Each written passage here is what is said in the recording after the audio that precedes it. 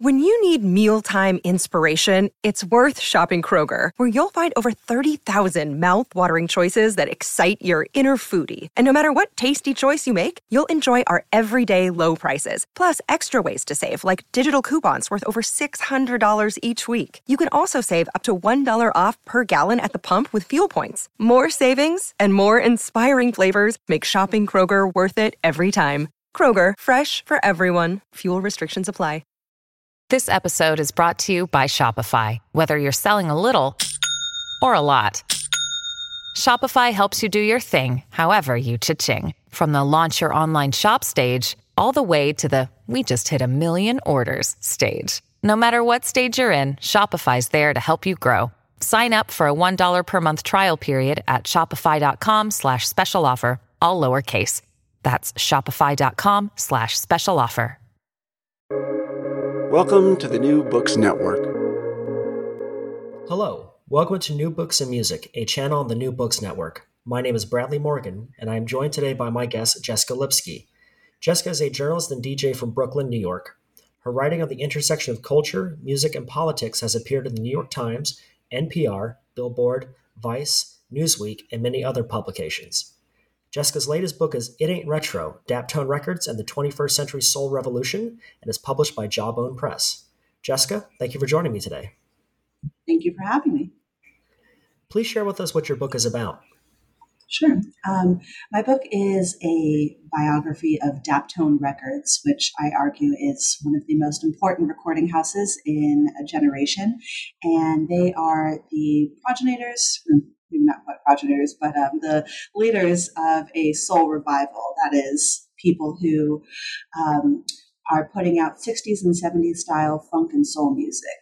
That's through the likes of Sharon Jones and Dap Kings, Charles Bradley, and many others. And It Ain't Retro is a biography of the label as well as the larger funk and soul scene that they help lead and that's sprouted around them. How would you describe the Daptone Records sound?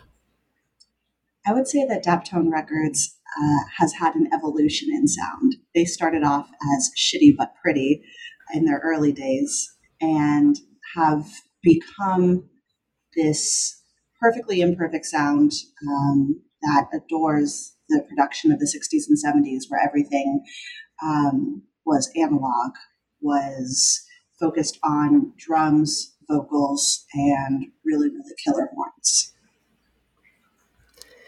You begin your book by introducing us to the Daptone Records label through the Daptone Super Soul Review at the Apollo Theater, which was a very significant event that kind of cemented, I think at that time, their legacy already.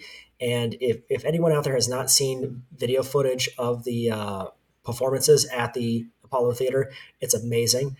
Share with us what the review was and what was the cultural significance of it. Absolutely. So the Daptone Super Soul Review happened over a couple of nights in 2014 at the Apollo Theater in Harlem, which, if anyone knows anything about soul music, is a very important place. And at this point, Daptone had been around for well over a decade, and before that was putting out similar music as Desco Records. And this was a chance to do a review of all of their music, all of their musicians on an amazing hometown stage, and also a showcase for Sharon Jones, who at that point had survived a bout of cancer and had come back roaring. So to be able to play on the same stage as James Brown, one of their major influences, was huge for them. And totally sold out. I was living in California at the time, which is where I'm from, and I remember thinking, man, I should get a ticket out to see this, right? I should go, right? And I never did, and I deeply regret that. But you've seen other performances from Daptone artists. Oh, yeah, absolutely. And there was a great documentary about the Apollo show called Living on Soul, The Family Daptone. I would also have no doubt that at some point Daptone will put out its own documentary or like series of videos from that. They shot a lot of footage. I really hope so. So Daptone Records was founded by Bosco Mann, whose government name is Gabriel Roth. That's what you say in your book, and I thought that was so funny. But before Daptone Records, you mentioned there was Desco Records, and Bosco had founded that with his partner Philippe Lehman. Who are Bosco and Philippe, and what were their backgrounds? Both of these guys are record heads. Bosco, aka Gabe Roth, is a Jewish guy from Riverside, California, who made his way to New York for school and had always had this fascination with record collecting and with soul music. He was going to college, playing in bands, and encountered Phil Lehman out in the world of record nerds. The two of them had this shared passion for really dirty, gritty, fucked up funk records. And they decided that they needed to start something around that because at the time that style of music wasn't really popular in New York where they were based or elsewhere, really. And I wouldn't just add just popular, but there's an accessibility element as well. In our correspondence before this interview, I discovered Daptone Records via Sharon Jones in 2007 with her album 100 Days, 100 Nights.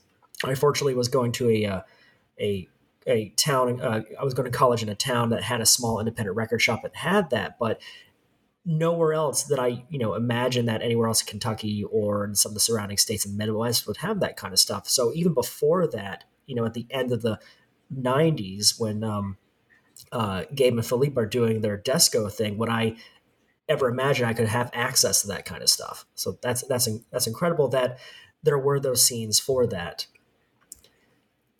You say in your book that Desco Records was a musical innovation that sounded like a blast from the past, but was created in the shadow of a new millennium. Where was soul music before Desco's founding? Good question. Soul music was sort of relegated to the world of oldies, right? You could hear a lot of the sounds of the 60s and 70s on oldies radio, as I definitely did growing up. But it was sort of has been. R&B and hip hop were taking flight. And you had really innovative musicians who were picking from that same well, but it wasn't really in popular consciousness. Like James Brown, was coming off like a few really bad years of addiction and doing commercials and all of these other performers from the 60s were, playing gigs at small bars every so often, but they weren't necessarily revered by the public in the same way. From what I understand, it was sort of an afterthought. Like, these guys are has-beens, and we are standing on their shoulders, but we're not actively engaging with their catalogs. And that's kind of amazing that you explore that, because you discuss a lot of these scenes in the early days of Daptone, or even during Desco and before, where soul was kind of it was utilized. For example, the New York music scene was largely dominated by hip hop and indie rock, but there was a small subculture. A lot of it involved sampling. Can you talk about that and what was happening in the soul underground during that time? Absolutely. So, as you said, the New York scene was largely hip hop related or focused, and you have people who were really working their way through that scene that today are major players in funk and soul, like Mark Ronson, like Questlove, like Pharrell, for example, as well.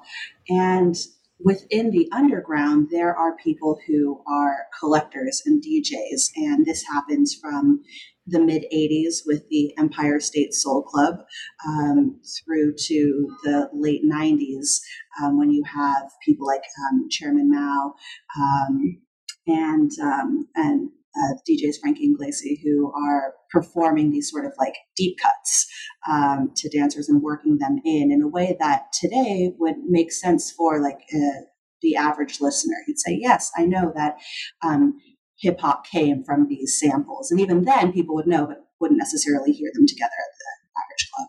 And Bosco and Philippe, they were around the scenes at this time, exploring this music. What were they taking from that kind of experience, from the subculture, and how did they want to grow that? What was the I guess, philosophy of their vision for this music? Well, Lehman, I'm not so sure what his philosophy was. He seems to be this sort of like avant-garde, wealthy guy who is just like interested in doing what was not popular or what was just interesting to him. Gabe, I think, was in and around these cultures and just took the raw joy that people felt, that people visually put off at clubs when they heard this music. And to him, I think it was a bit, it was a bit affirming of his own taste, though, as you might get from reading this book, I don't think Gabe really needs anybody to affirm his taste because he knows it's good. And this was, brought further into the fore as he did the show across 110th Street on WKCR, which is still on today. So further exploring New York City and the soul subculture, you write that the city's politics were causing a social shift around this time, with then Mayor Rudy Giuliani's focus on crime control and urban renewal. How did that have an impact on the subculture of soul music, and how were people responding to that? I don't think that it had too much of a direct impact on soul music, with the exception of the fact that it became a bit harder to find records literally on the street because people recounted just walking anywhere and people were vending constantly. I think the greater effect that it had was people sort of shifted out of Manhattan, which for many, many years was the cultural center of New York City. It pushed them to Brooklyn, where people could do whatever they wanted, where there were warehouse parties, where there was more space for bands to practice. I think that the 90s also probably helped, more artists come into the city and, imbue it with that additional sense of creativity from outside places. Anybody who lives in New York knows that it's kind of rare to find a native New Yorker. So those additional voices and perspectives and talents from other places are helpful, which is not to say that Daptone isn't made up of native New Yorkers too. Yeah, let's talk about some of those other places. You discussed that around the same time soul was growing in New York, soul had already been a major fixture in Los Angeles for at least 2 generations. So tell us about the scene from where you're from, and how did Daptone sound fit in with that? Sure. So I'm from the San Francisco Bay Area, and I grew up listening to a lot of oldies from the station that was formerly known as KSAN or KFRC. And KFRC, excuse me, and also a oldies program on 98.1 KISS FM called the Sunday Super Oldies. So that was a big part of my education growing up, and where I found out about a lot of Motown and Stax Records and other smaller labels. And that exists in the Bay Area, but in Los Angeles, that same tradition I think is multiplied. Lots of generations, particularly Latinos, Chicanos, other people who just like oldies, grew up listening to these records, calling into programs run by Art Laboe, and passing these like love songs down generation by generation. And it didn't really matter that it wasn't popular on the radio. It didn't matter if maybe you had a different lifestyle than your parents. There are these like connecting things that are songs, through families and ways that you tell stories. So I think that love of old 60s music really primed people in Southern California for Daptone sounds. So it's interesting when we talk about how this music kind of found an audience through DJs and clubs and this subculture, and all this is pre-internet, and it's having an effect on how people kind of perceive the music. And one story you tell in your book about the early days of these labels is how Gabe Bosco was fooled by a band called the Poets of Rhythm, thinking they were black when they were actually a group of white Germans, and even going as far as referring to them as German James Browns. How did experiences like that and those kind of sounds impact their connection with soul and their thinking of soul, and just how widespread and accessible it could be to a lot of different people? Well, I think if you come from any sort of subculture, before you find your tribe, you're really like, am I the only person in the world that likes this music? Am I just really weird? Who can I find? How can I share this? And I think for Bosco and for others, hearing bands like Poets of Rhythm really blew their mind. It proved to them there were other people out there that were into the same things. So the Poets of Rhythm proved they were a test case that modern people could make music in a 60s and 70s style. And being able to see that, to hear that, I don't think I actually saw them live, was crucial. And it would follow that later Daptone would put out records by the Poets of Rhythm. So why did Desco Records dissolve? Creative differences, probably financial differences that other people don't feel like disclosing. But it sort of went as far as they could go, I think. Phil wanted to do one thing, Gabe wanted to do another.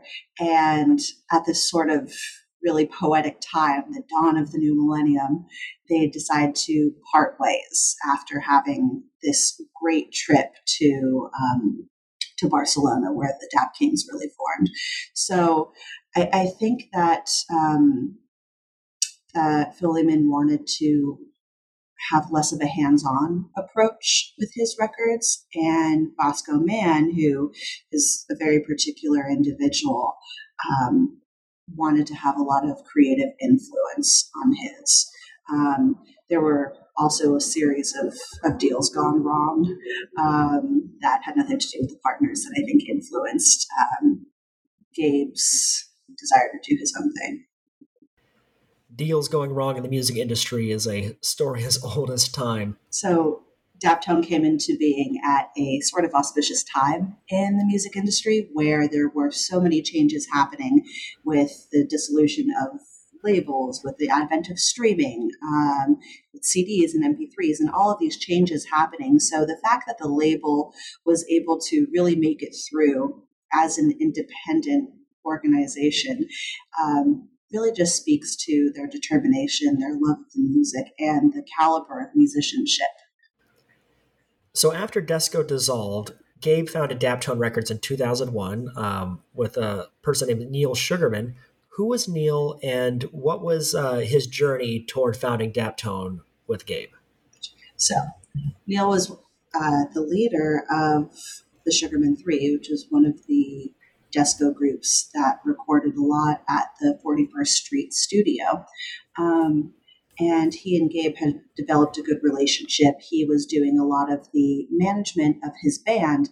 And when Desco ended and Gabe had these offers to do different records, but wasn't really into anything, Neil was having the same issues.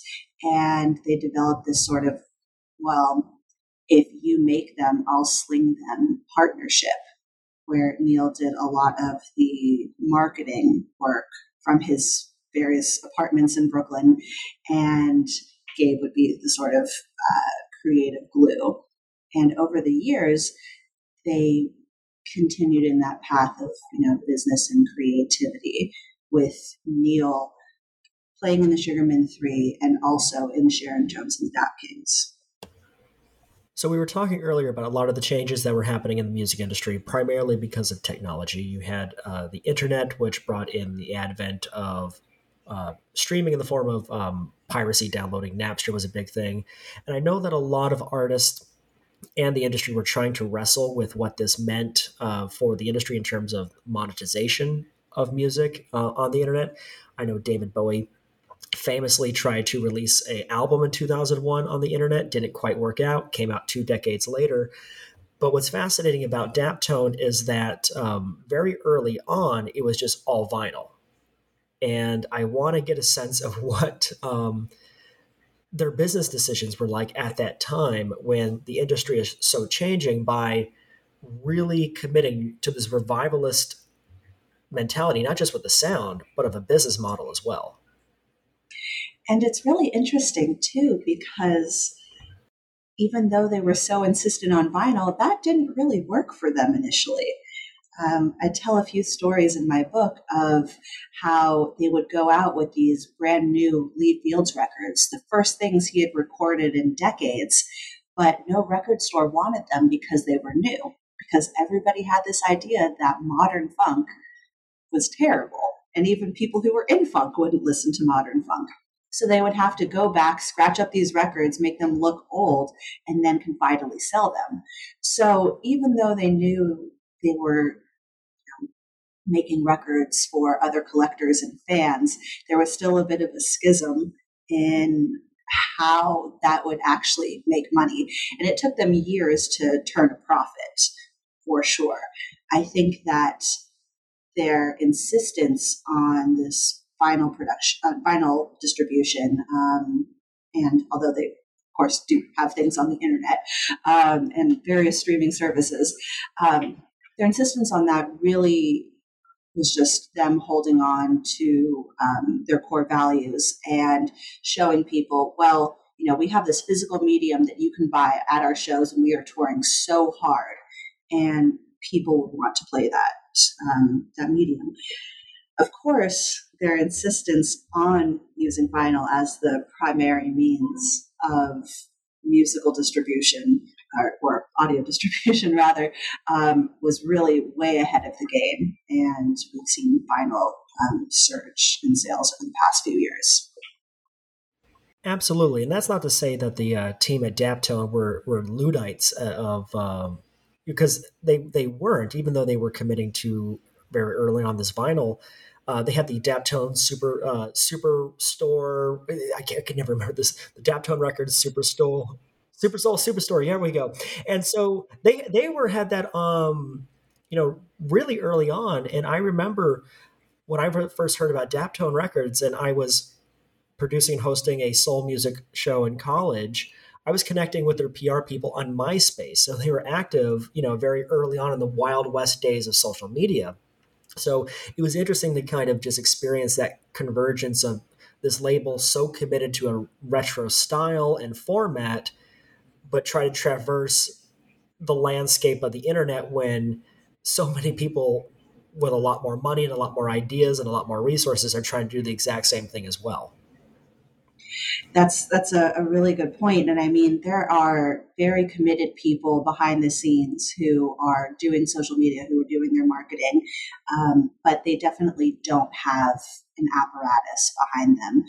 To pivot just a bit, this dedication isn't just specific to Daptone. For example, Coal Mine Records, who came about a decade after, their founder, Terry Cole, is so big into indie retail, he would literally drive to record stores in his beat-up car and meet with people in person, and his entire business is based on indie retail. So I think that this shows that like begets like, and if you're really searching for something now that we have the tools easily accessible, you will find what you're looking for. Or Absolutely. Maybe oh, sorry. Yeah. Well, I mean, or maybe as with you and with me, we share this this background. You'll happen across a CD or a record at your college radio station. Absolutely, it's incredible what they were able to do, and they had such really rough days. I know early on they bought that townhouse in Bushwick, Brooklyn, that was practically torn apart, and they even had some of the stars on their label, like Charles Bradley and Sharon Jones, kind of gut rehab and put it together. A lot of lean years, those early years. So share with us what those early days at Daptone was like and some of the challenges they faced. Sure. Well, first, they didn't own this building. They just rented it from a slumlord in the grand tradition of New York tenancy. Um, so they moved into this neighborhood that now has been gentrified, but at the time definitely wasn't. And they get into this busted old house, and somebody somewhere has a brilliant vision for it. So they start breaking down walls, um, finding tires from various places, and isolating the vocal room, stuffing like floating it on top of the tires, stuffing those tires with rags. Gabe buys a bunch of fabric at a discount from an old theater store and sends it to his mother in California so she can sew him sound dampening curtains for the live room.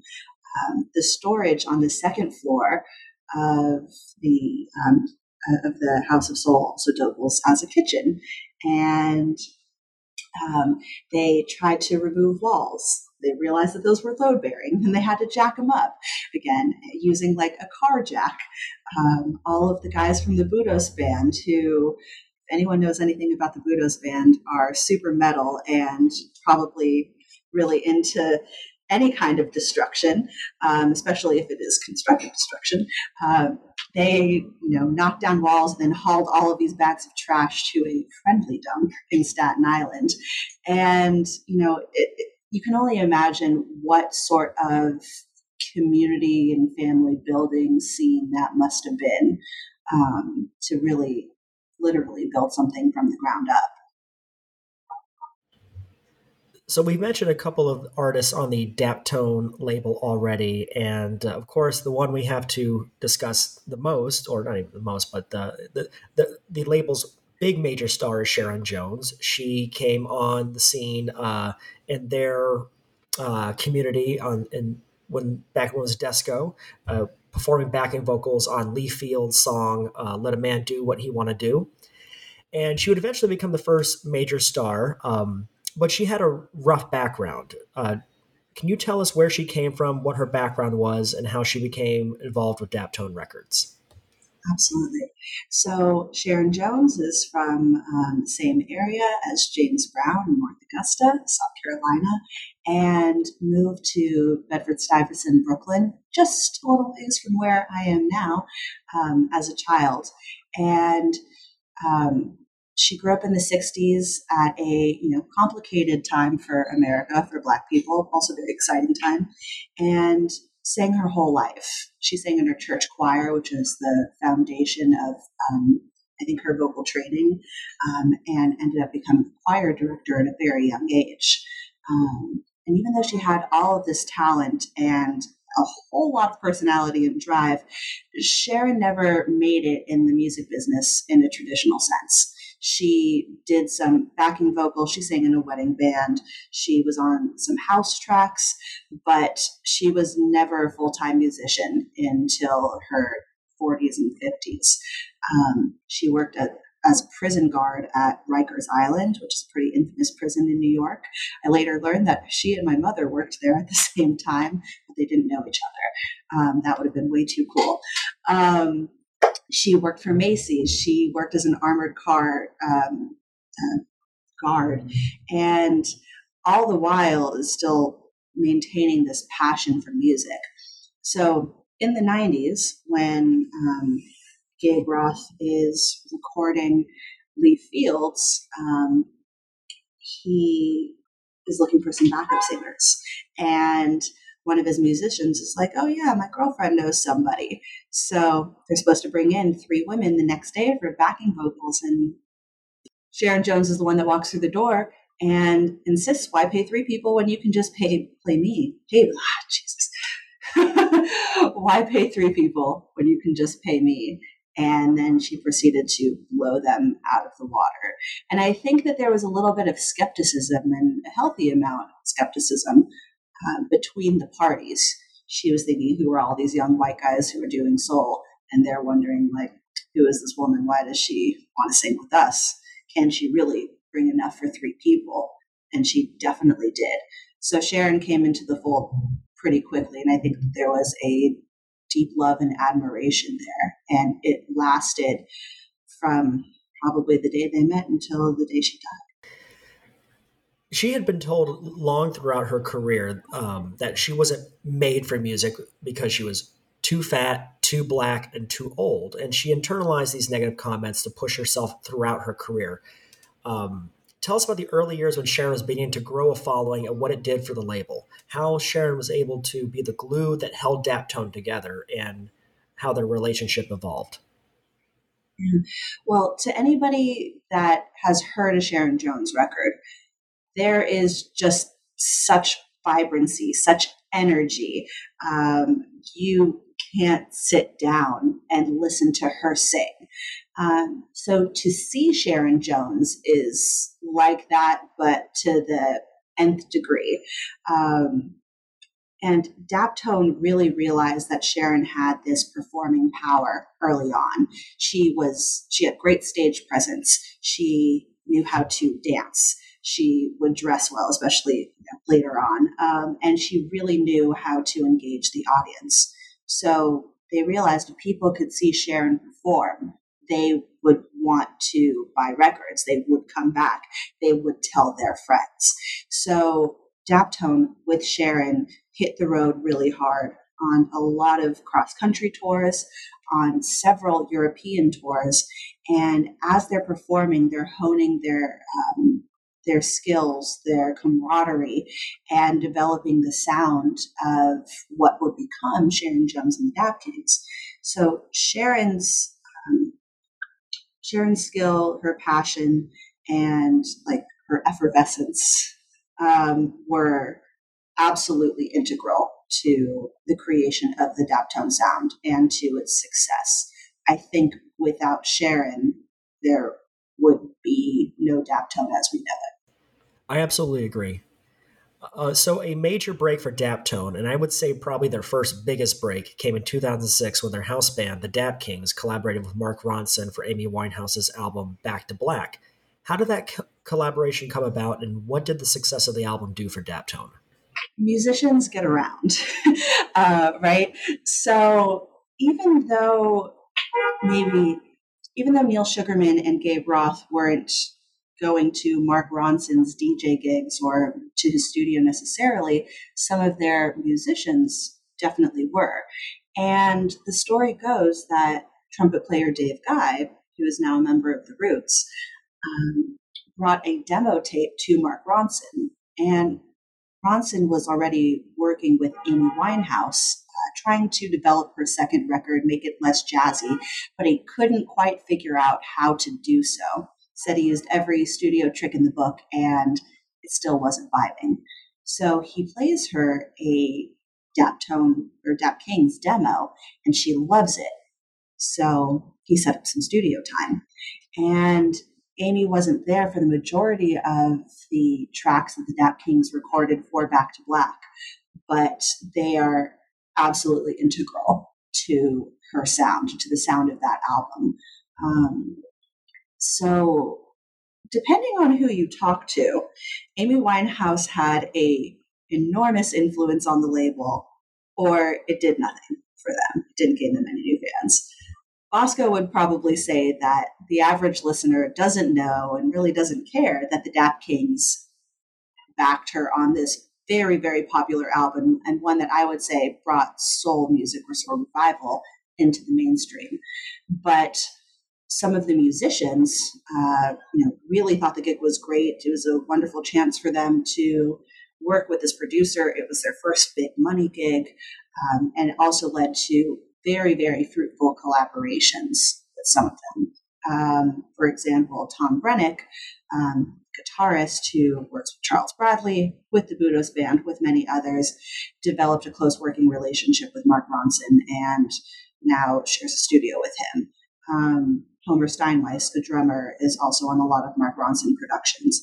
So I think the Amy Winehouse record did good for a variety of musicians, but more than anything, it was a situation where all boats rise with the tide. I would have to say I agree with Bosco there that the success of Back to Black necessarily didn't reflect upon Daptone because it's such a singer-focused album, and given Amy's massive talent and her controversies at the time, I'm sure it was very hard for the casual listener to kind of pay attention to the other details of what's happening. I personally believe that 100 Days, 100 Nights that we had discussed earlier and that was released in 2007 was the first big like milestone album for that label and kind of set them on the success from there. What's your perception on that? Oh, I absolutely agree. And I think that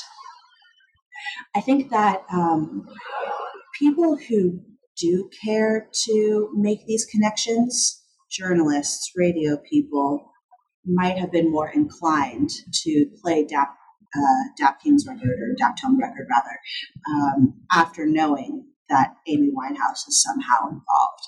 But I think that 100 Days, 100 Nights, a great album, also the first album that I heard from the Dap Kings, I think that would have stood on its own regardless. They had been working so hard by that point, and it was their third album out. So after all of these releases, after all of these road miles, after all of these amazing shows, that record is so damn good that even if Amy Winehouse were out of the picture, I think they still would have been successful. Who were some of the other artists on Daptone Records during that first decade? Absolutely. So, although Sharon is the shining light, there are lots of other projects.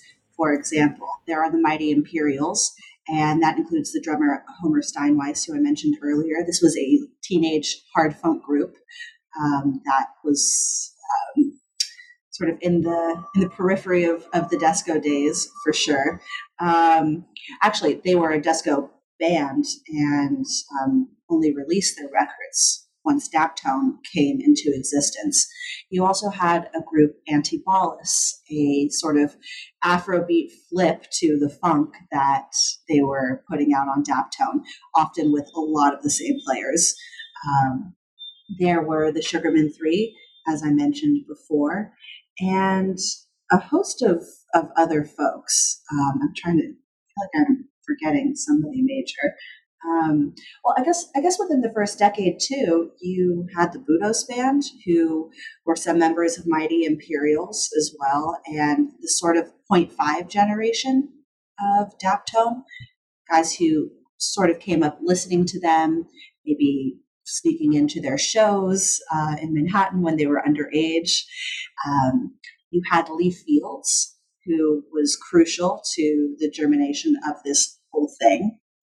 And then, obviously, later you get Charles Bradley, and his contribution cannot be understated either. Absolutely not. And if you want an overview of the kinds of artists and sounds from that first decade of Daptone Records, I got two albums for you to check out. There's Daptone Gold, which was the first compilation that covers like the first 10 years. Absolutely amazing. And then there was this random sampler CD that was curated by Scion, the car from Toyota, that was all just like remixes. It has like really great remixes of like classic Daptone songs, like How Long Do I Have to Wait for You has a fantastic remix that I love better than the studio version. So for listeners out there, Daptone Gold in the Scion CD sampler, if you could find that, are going to be your best entry points into the first decade of Daptone. It's funny that you should mention this Scion sampler, actually, because the Scion sampler was great for Daptone, but also really good for other funk and soul artists across the country, and it sort of helped them meet the contemporary hip-hop acts that were interested in the same roots that they were. So, for example, Orgone, a like funk and boogie band in Southern California, they were put onto this compilation. I think we're talking about the same one, or perhaps it was a series. Yeah. And same thing happened with Connie Price and the Keystones, also a Southern California band. And there's a number of other people who were put on like a Scion tour as well, opening for these contemporary hip hop acts. Are you not seeing that on your compilation? No, I am. I'm actually looking at it right now, and I see like Wale, Kenny Dope, a Large Professor, which I'm not familiar with, but it's such a fun CD. Yeah, I agree. And I mean, and it's so weird that like Scion would do this, but hey, this was back when people had CD players in their cars, so why not? So moving on into the second decade of Daptone Records, we enter Charles Bradley, who we had mentioned a few times before, released his first studio album in 2011. And like Sharon Jones, he was another Daptone artist who worked his way up and would become one of the label's biggest stars, maybe even in some ways surpassing Sharon. And you talk about in your book some of the issues there and some jealousy matters. And Charles was known for his vulnerability and singing about pain from the death of his soul. What was his background and how did he become involved with Daptone? So Charles had a particularly hard scrabble life. He also came up from the South, or from Florida, moved to Bed-Stuy, New York, and his brother was murdered when he was a teenager, which had a profound impact on him. He left home when he was a young teenager and was homeless for many years, traveled the country cooking for work, had bouts of homelessness. He was functionally illiterate most of his life, and just a very, very sweet and sensitive man who I think had been beaten down by life quite a bit, but seemed to maintain this internal flame. So he was living in San Francisco for many years, and made his way back to New York to reconcile with his mother, who was sick. He moved back in with her and was doing jobs as a handyman. And no one quite knows how he found out about Daptone Records, but one day he showed up at Bosco's apartment door saying, "I heard you needed a singer." Everyone thought that was really weird, but they took his information and later went to see him perform as a James Brown impersonator at a local bar.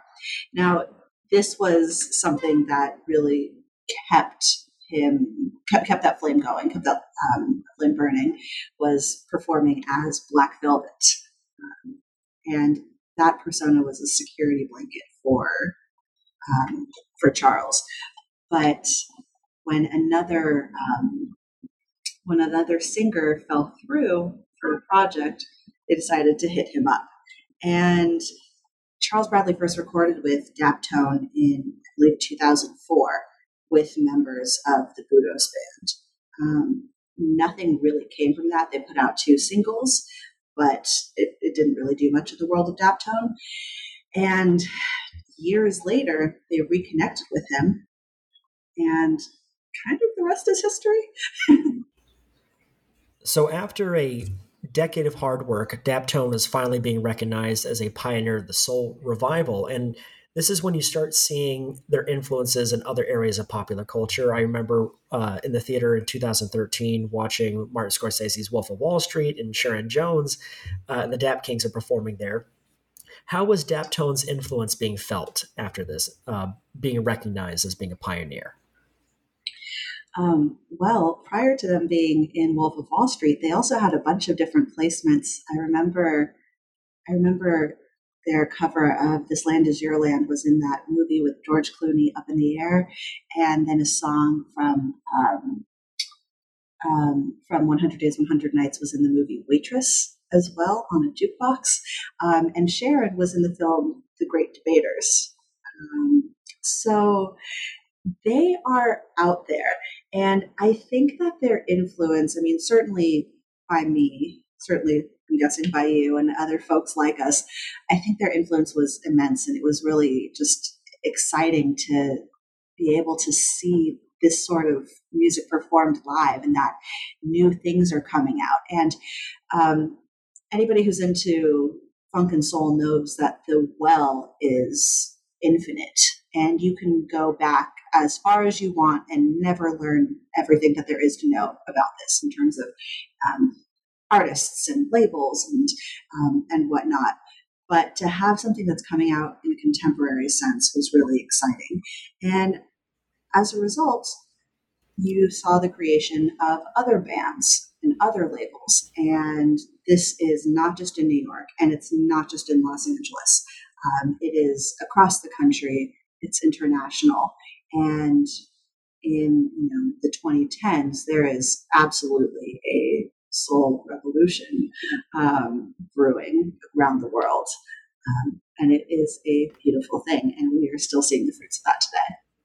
So as Daptone was experiencing huge success throughout the 2010s, their lead players, Sharon and Charles, were getting older and sicker. Both would eventually pass away from cancer a few years ago. Share with us what their final years of performing were like. They hit it hard. Sharon was prepping the release of Give the People What They Want in 2013 when she found out that she had cancer, went into a fairly intense treatment, had surgery, and was recovering for months while everything was put on hold. And when she came back in 2014, it seemed as if she had this renewed vigor. I recall seeing her at the Fillmore Auditorium in San Francisco on that first tour back, and I wept. It was so incredible to just see her come out, and it was as if she had kicked cancer's ass and then kicked herself into a high gear. And she stayed at that level. I think that for Sharon, that brush with death really made her playing even more important. It made getting her message and her music out to the audience even more important. And the same for Daptone, who realized what the loss of this colleague and friend would mean for them personally and also for their business.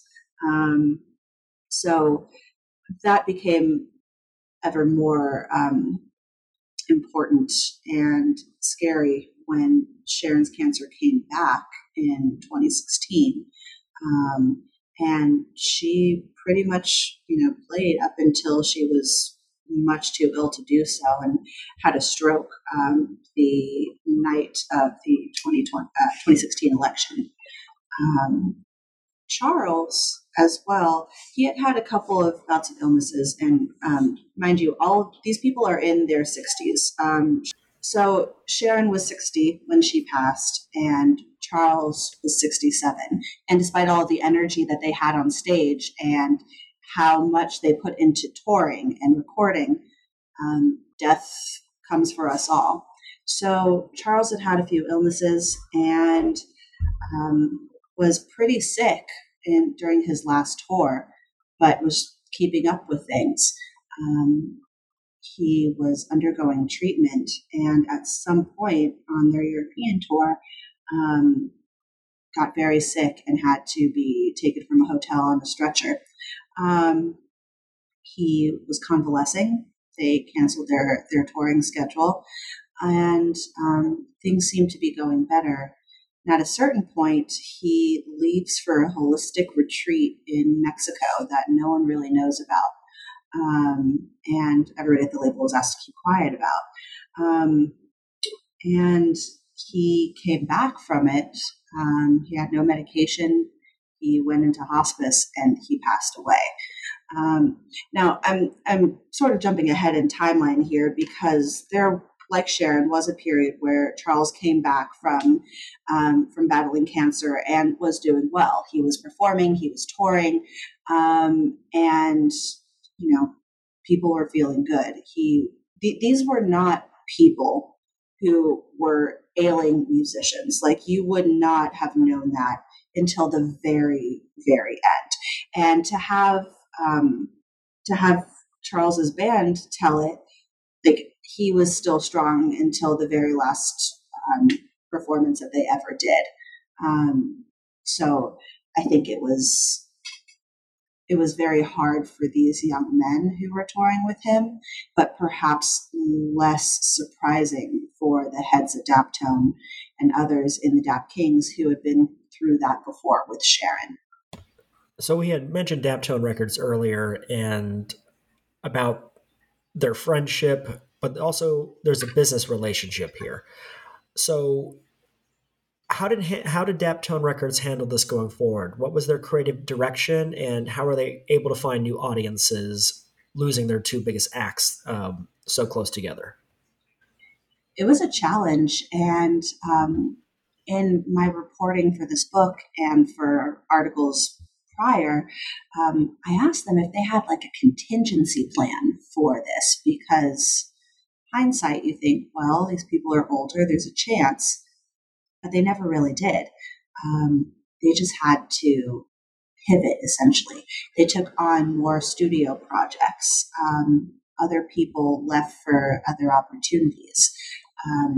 Daptone put out a posthumous album for Sharon, of Sharon's, that was very well received, and it came out a year after her passing.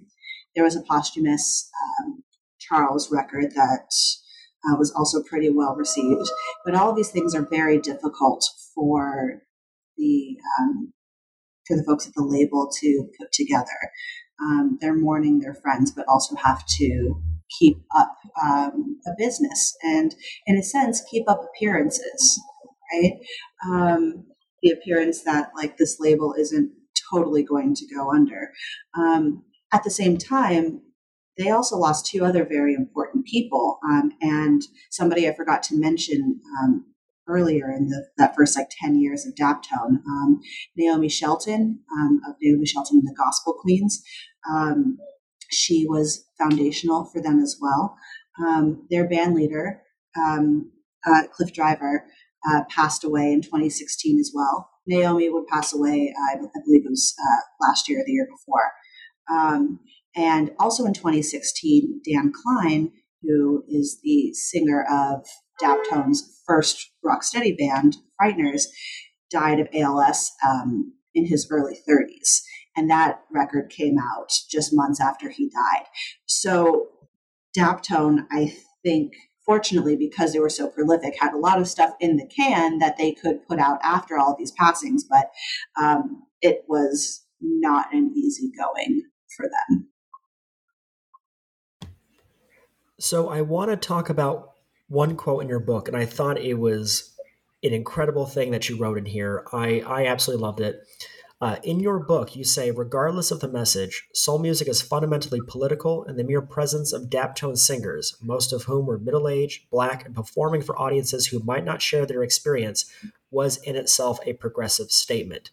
And I know we talked about earlier Gabe and some of the other band members and foundational people in Daptone's history are white. There was the skepticism of Sharon about being around these white people.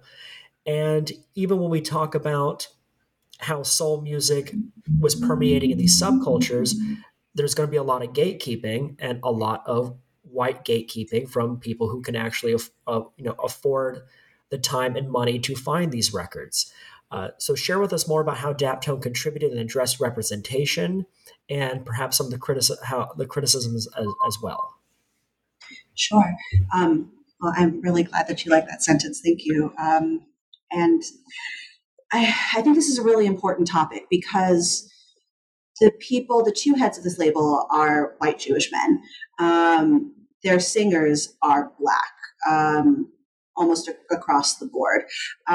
So I don't know how cognizant they were of race in those early days, and I know that Sharon certainly didn't like to talk about it that much.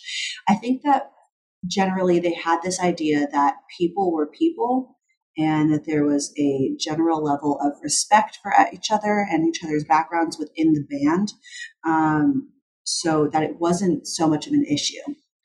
However, the audience for these records or at these shows is not necessarily it's pretty white. It could be very homogenous, especially at the beginning of their run. even though Daptone's audience, at least by glance at an average show, is probably wider than one would like to see. Obviously, diversity is a really important thing.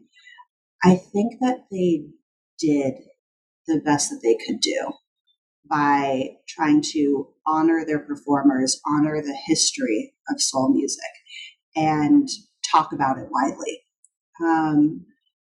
They probably could have done more, especially when we're looking at this from the lens of 2022 and after Black Lives Matter. I would be very curious how Sharon would have responded to this movement, and how Charles would as well.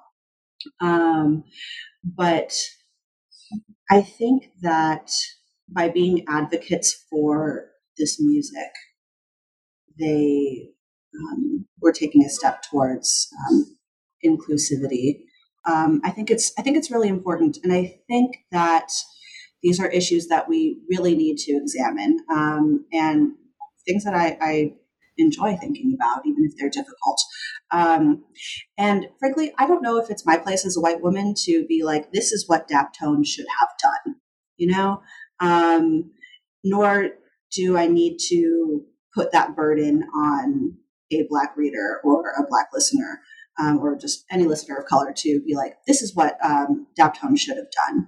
I think that it is the responsibility of a good artist to reflect the times that they're in. And even if a lot of Daptone's songs were sort of apolitical on the surface, they do have a deeper political resonance in some of their lyrics, and just the fact that like I was idolizing for sure, a Black woman in her 60s who is just laying the stage to waste. That said, I mean, within the soul scene, Daptone is very closed. And, you know, that could lead to a certain amount of gatekeeping by white men. I don't really know a lot of Black like heads of labels within this scene. If we're talking about gatekeeping, that's something to consider. And one last thing about this, the next generation of soul singers and soul groups, I think is widely more diverse as well. Which is not to make light of the fact that the Dap Kings they had Latino members, they had white members, they had Jewish members, they had Black members, they had members who were indigenous. Like, it's complicated. One criticism of Daptone Records is that while it was inventive, their efforts didn't embody the revolutionary spirit of the 1960s and rather aped convention. What are your thoughts on that? I think that no music exists in a vacuum. And it is impossible to make this music and not be referential to something, even if it is conventional.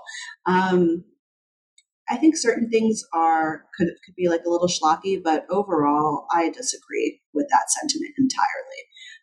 I could name some groups that I think are aping convention and are very hokey, that are like in this next generation or 0.5 generation of soul artists. But to be diplomatic, I will not. They are not Daptone bands, though. Well, let's talk about the next generation of Daptone bands. So the Daptone Records' 20th anniversary came along during the COVID-19 pandemic. Where is Daptone now as it enters into its third decade, and what is next for them? So Daptone, I found out recently, is closing up its Bushwick shop because I believe anyway, because Gabe Roth lives in California and has a wonderful studio out there where he's recording a lot of bands, mostly sweet soul groups, on his Penrose imprint. Neil Sugarman lives in Switzerland. And I think that in New York, there is not as much going on for the label. However, in the next generation of Daptone, they're continuing to put out music from some of their existing artists. I don't know how much of this is public yet. And their next big release is from a group that's based in San Diego called the Sacred Souls. They're a trio that are putting out this sort of mid-60s, mid to like slow tempo soul music, love songs. And that album will come out on August 28th. And I plan to write about it for a variety of sources, so stay tuned. I look forward to reading it. Thanks. Yeah. And those people are the Sacred Souls are part of a larger scene dedicated to sweet soul music as well, which I necessarily wouldn't have thought was the next foray in soul music, but here we are, and it's like a really lovely thing. Soul music continues to live, and it's going to go through more revivals, and that's incredibly exciting.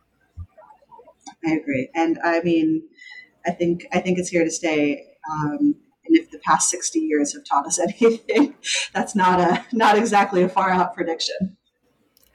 Well, Jessica, this has been a great conversation, and I had a lot of fun. Thank you for joining me today. Likewise, Bradley. Thank you so much for taking the time. Absolutely. And may I just add a personal here, how much I loved this book, just being a fan of Daptone Records, and to convey my appreciation for you for overcoming the challenge of being the first to comprehensively document this indie label. I'm sure it wasn't easy, and it came out just spectacularly. Thank you so much. That really means a lot to me, truly. My name is Bradley Morgan, and you've been listening to New Books in Music with my guest today, Jessica Lipsky. Her book is It Ain't Retro, Daptone Records and the 21st Century Soul Revolution, and is published by Jawbone Press.